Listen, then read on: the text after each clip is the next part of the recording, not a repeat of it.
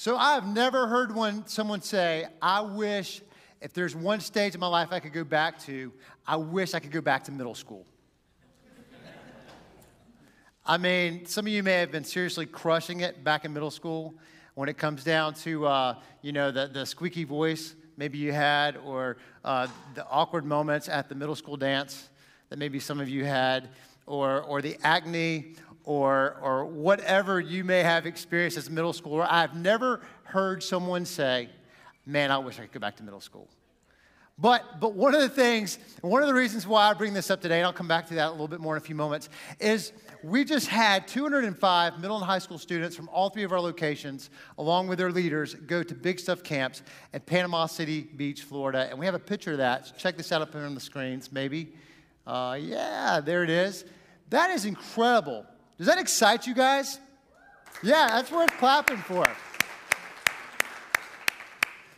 We oftentimes get jaded when it comes to the next generation because we hear a lot of negatives, but we have a church that believes in the next generation, and we send and fund ministry to middle and high school students and send them to Big Stuff camps at Panama City Beach every single summer. And it's been an incredible experience to watch these kids take next steps. I need to also let you know that we had 23 baptisms of kids while we were there. Yeah, that's worth clapping for. And 3 leaders.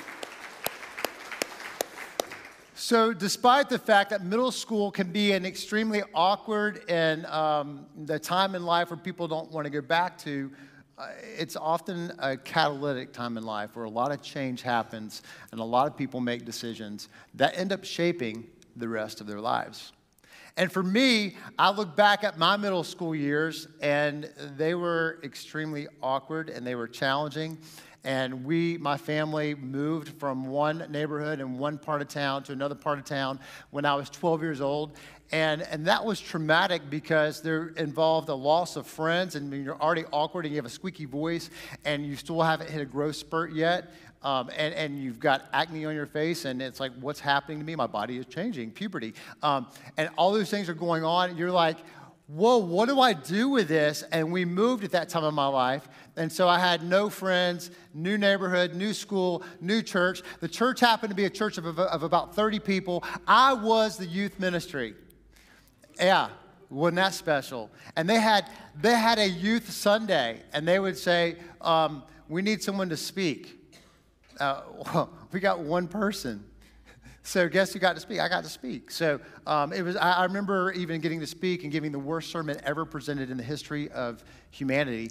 And people actually stayed the whole time because it lasted about 7 minutes. And I couldn't scare them away that fast. But I remember a lady coming up to me afterwards saying, one day you're going to be doing this for the rest of your life. And I thought, you are crazy as you fill in the blank. There is no way that I'm going to be doing this for the rest of my life. This is terrifying, and I'm awkward, and no one wants to hear what I have to say. And on top of it, going back to that time of my life, being in school was not very much fun. And it's not lost on me the irony that God now has called me in ministry 20 years ago, and now I'm in a public school every week. It's like, what in the world is happening here? But you guys understand the middle school years. And some of you are like, I'm still in middle school, but most of you are not.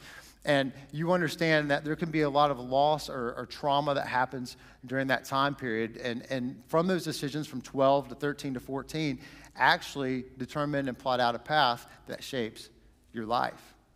And so for me, there was a lot of messages I believe that weren't true about myself. I believed that I wasn't significant. I believed that I didn't have a lot of value. I believed that I was all alone. I believed that I would have to make life happen. If I didn't do it, if I didn't take matters into my own hands, it wouldn't happen.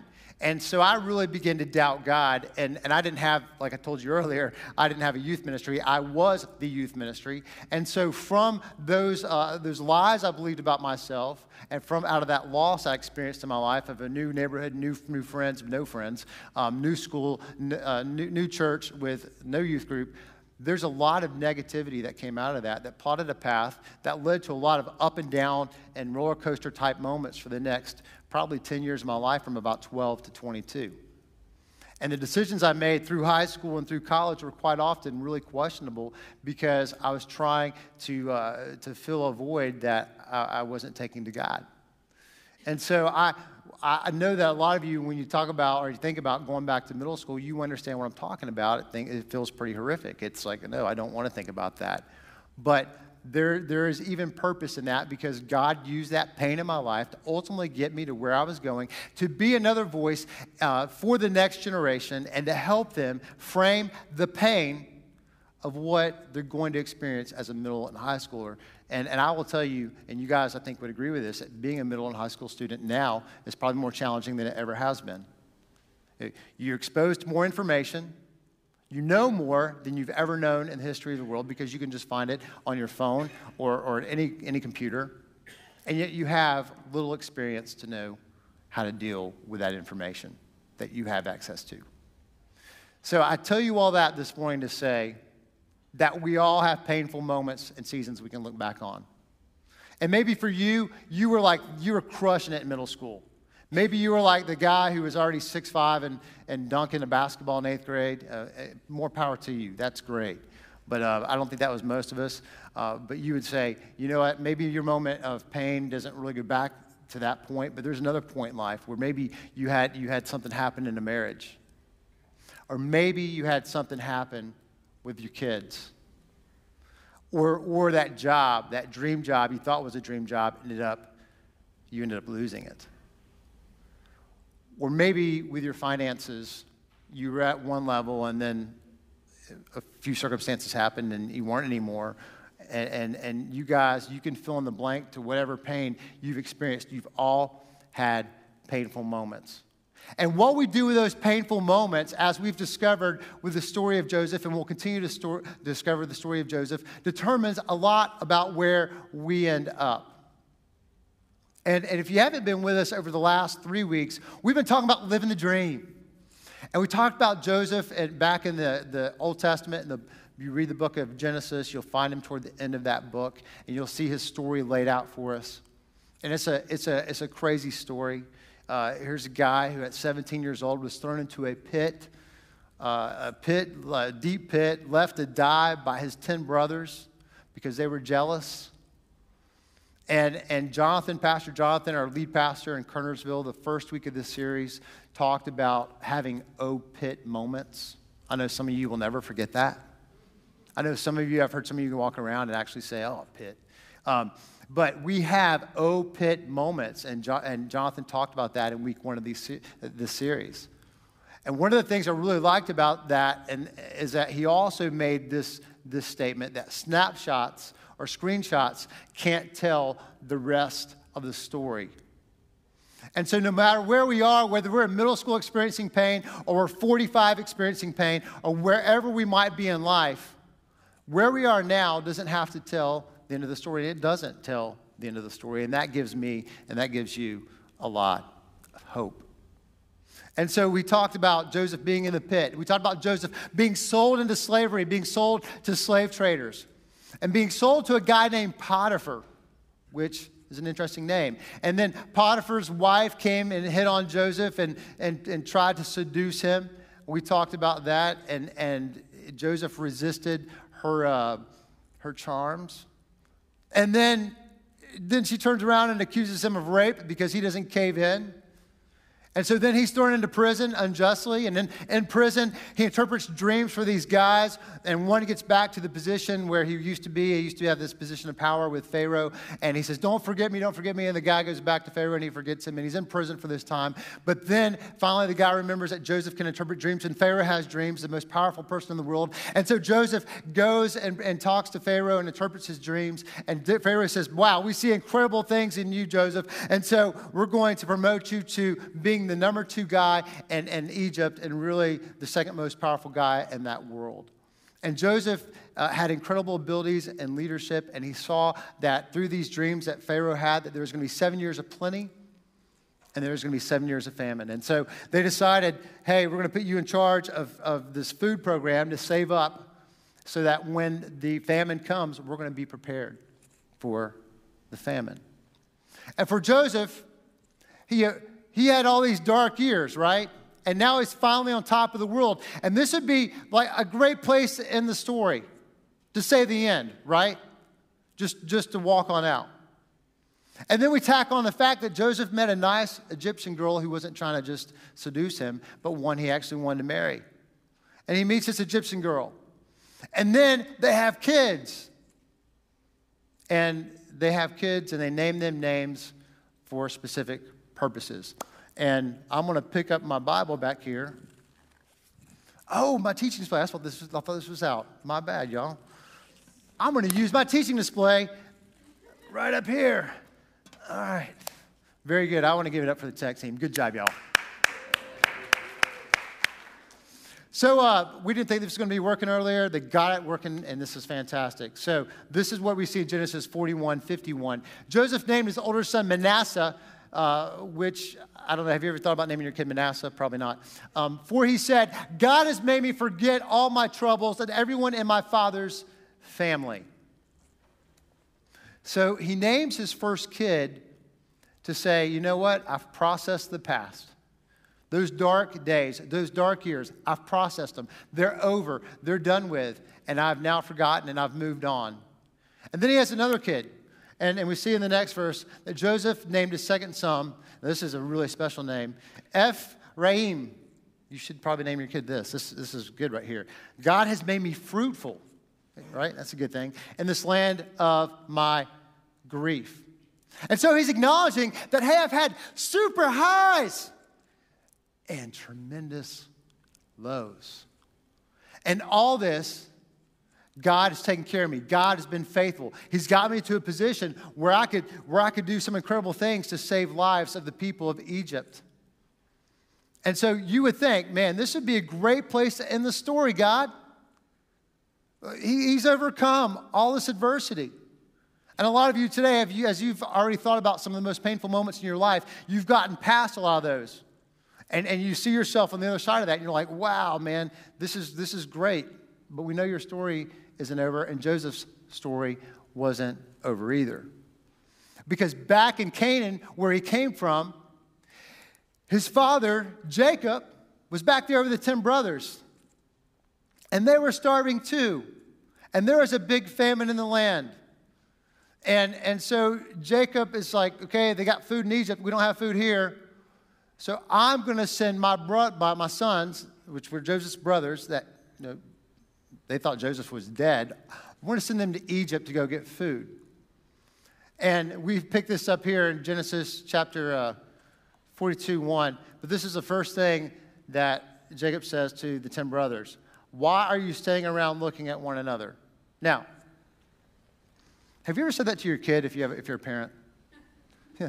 Why are you just standing there? Like, you ever just see them go around the house and they're just making messes and wreaking havoc, and it's like, don't you see this plate that you don't you see these clothes on the floor? Why are you just standing there? Do something. Take initiative. And I feel like in this moment that Jacob is looking at these 10 bozos and he's going, Bozo, do you see? And they're like, yeah, okay, Dad, what do you want us to do? I can see this being a funny moment. Verse 2, this is what he does. I've heard there is food or grain in Egypt, so go down there and buy enough grain to keep us alive, otherwise we'll die. It's like, we're not going to live. We've got this big family. We got to feed them. You got to go to Egypt. And so they pack everything up, and the brothers head to Egypt. And I can only imagine what that trip was like with those 10. Can you? I mean, family trips, they're pretty fun, right? 10 brothers on a family trip. Anyway, so they ride up on their camels, and they go up to Egypt.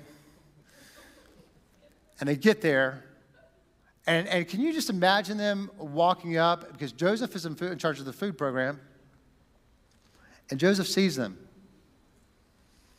And Joseph, thinking that, hey, my story has been finished. I know the purpose I've been sent to Egypt for. He's thinking it's all over. He sees him. What do you think's happening in his stomach?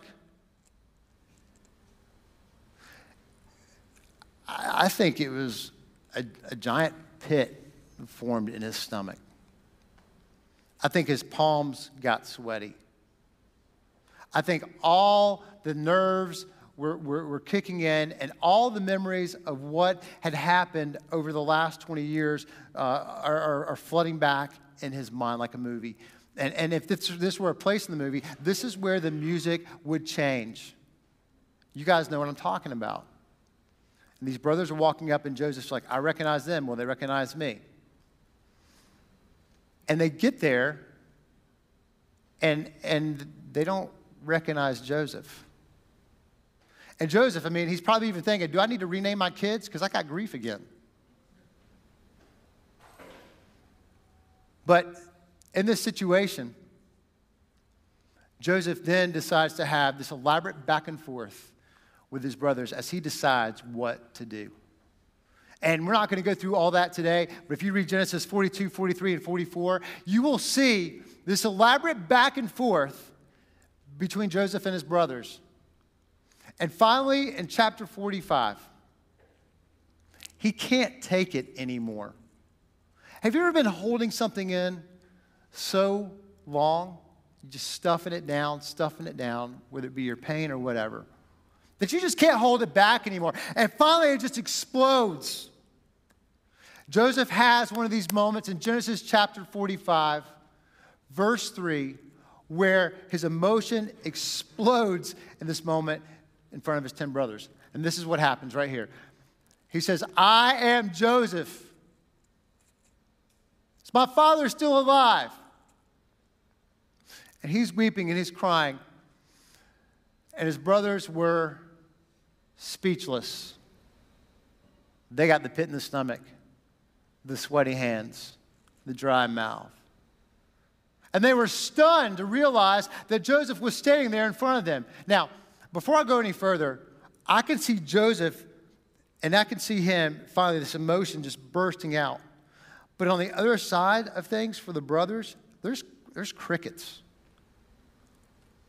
I can imagine on their side, they can't speak. And there's this long, just quietness on their side of, oh my gosh. You ever been there? What is going to happen? The most powerful person that we have ever met, the most powerful person besides Pharaoh, is the one that we've treated the worst. And now he has all the power in this room to squash us like little bugs. And he has every right to. And Joseph follows that up, probably recognizing a little bit, and I can imagine him calming down. And I can see him getting down to a whisper where he says, please, come closer. I could see him being extremely gentle and tender in that moment. Please, come closer. Recognizing that the 10 of them are going, oh my gosh, he is going to destroy us. And so they came closer, I imagine trembling. And he said again, I am Joseph, your brother, whom you sold into slavery in Egypt.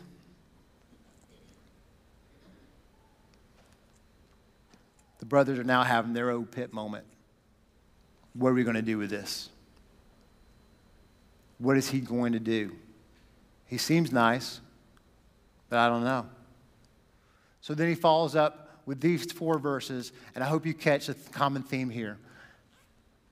Don't be upset, and don't be angry with yourselves for selling me to this place. How does someone do that? Like, you stole my family. You took all my family away from me. You moved me to another place. I didn't want to go there. How does someone do this?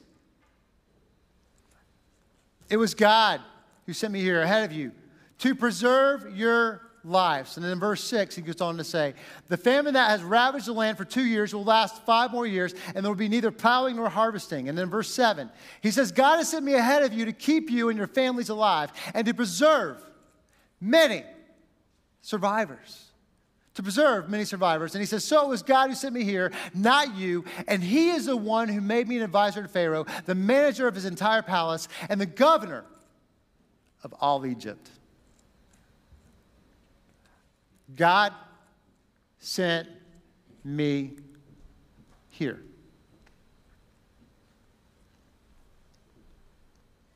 He said it 3 different ways, 3 different times. God sent me here. Why? To save lives. God sent me here to save lives.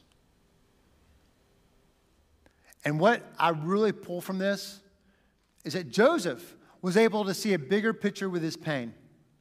That Joseph was able to see a bigger picture with his pain. He wasn't stuck in the moment. He wasn't stuck on the screenshot. He wasn't stuck on the snapshot in time. He saw a bigger picture with his pain. And I don't know where you are today with whatever you may be struggling with and whatever pain you've had and whatever pain you're experiencing. But God wants you to look at the story of Joseph to help frame your pain, to help propel you and move you forward to the best life possible. And what we learn when we look at the story of Joseph is that God is faithful, even when you don't feel it. That God is faithful even when you don't feel it. His faithfulness is not tied to your emotional state. When I was 12 years old and we had moved and I had the school was all different and the youth group was gone and my parents, they were working a lot and trying to take care of us, and there was no leaders in my life to frame circumstances for me. God was faithful. I just didn't feel it. And what I've understood as time has passed, and I can look back and have the benefit of looking back in time, is that God used that as a catalyst in my life to drive me to give away and to offer 19 years of my life to invest in the next generation. And I have no regrets. I spent 2 years as a volunteer youth leader. I spent 19 years as a youth pastor. And I have no regrets. But God did that and sent me there, also sent me where he did when I was 12. I had to experience the pain in order to get really the prize of being able to do what God called me to do. And that's the case for you as well. So where has God sent you? Why has God placed you where you are right now, presently, to do what you're doing, to ultimately to save lives? Why? Who? All the people around you are there for a purpose and for a reason. And I love Joseph, and I love the story because even here, it's not over. Because he ends up moving Jacob and all his brothers to Egypt. And they're enjoying the life in Egypt. And then Jacob dies. And guess what the brothers think? They think, oh, this is going to be our O-Pip moment. Because now Dad is dead. And he won't know about it if Joseph does something to us. I mean, you all know when you're younger and you have brothers and sisters, when mom and dad go away, big brother or big sister can do some bad things. I know how it works. I was a big brother. But Joseph, understanding a bigger picture with his pain, responds in the same way in Genesis 50:20. He says, hey, you guys, you intended to harm me by throwing me in the pit, by selling me into slavery, but God intended it for good and to accomplish what is now being done, the saving of many lives. What he said, essentially, for the very fourth time, not the first time, not the second time, not the third time, but the fourth time is God sent me here. God placed me here to save and preserve lives. And God has placed you wherever you are to save and preserve lives, no matter what the past or the present pain is. But you got to think big picture. There's more happening than what you see, and there's more going to that's going to happen tomorrow than what's happening today. Keep on moving forward, but sometimes you got to reach back in order to move forward. Joseph is a great example of that. And I love these words from the New Testament, flipping forward to the New Testament. And the guy named Paul, who wrote more books than anybody in the Bible, wrote this in the New Testament about this whole idea of God being at work in Romans 8:28. But he writes this: we know that God causes everything to work together for the good of those who love God and are called according to his purpose for them. We don't get to really pick or choose our stories, but God is working things for the good of those who love him. What a compelling reason to love God, to receive him as your Savior. And if you haven't taken that step, I want to challenge you to do it. Because God is weaving a story even in your life now, ultimately drawing you to him because you were made for him. See, God, he's faithful and even when we don't feel it. And when we see the story of Joseph, we see that. So what's next for you? What's something you can practically do with what we've talked about in this series with Joseph, and particularly today? Well, I have 4 things I want to throw out to you. And the first one of these things is process your pain with others. To process your pain with others. A lot of times when we experience pain in our lives, it feels shameful. None of us want to feel weak. We want to feel strong, but it feels shameful, and so we shove it down and we hide it. But it's only in processing our pain with others that we begin to get a different perspective. And my question is, who has God placed in your life who is wise that can be in that circle of people you process your pain with, both your past and your present pain, to help you and propel you into the future of being the best person, living the best life that God created you to live? And then secondly, remember where God has been faithful in the past. Remember where God has been faithful in the past. I challenge you to write it down as you look back. So often when we look back in the past, we're like, wow, I don't know how that worked out, but it did. I don't know how we made that payment. I don't know how we were able to get by financially, but we did. God is faithful even when we don't feel it. Remember where he's been faithful in the past. Write it down. And then, trust God's purpose in your pain. Remember, there's a bigger picture. Trust God's purpose in your pain. Where do you need to trust God right now? It's going to be wherever your present pain is or your past pain. And lastly, think big picture with it. Think big picture with your pain. It always goes back to who. Receiving love of Jesus is part of it, but sharing is the other piece. Out of your pain, who is God placed in your life, in your family, in your circle at work, in your neighborhood, in your church, to be able to help with your pain or to help them because of the pain you've experienced? Because God never intends to waste a hurt. Every hurt you've experienced can be redeemed for his good, no matter how bad or sinister it is. And that's the kind of God we serve and worship. Think big picture. Who? And oftentimes, this is where you ultimately are being guided and directed into serving. For me, I had great pain as a middle schooler. And so God ultimately directed me. My who ended up being the next generation. And now it's translated to, I still get to do that with so many people, just on a different scale. Who is the people that God has placed in your life to help? Because see, God has sent you where you are. He's taking you on the journey he's taking you on to save many lives. Who is it for you? And I want to end with this thought, that God is faithful even when we don't feel it. Jesus experienced the worst thing that could happen to anyone, taking on the sins of the world, dying on a cross, feeling separation from his heavenly Father.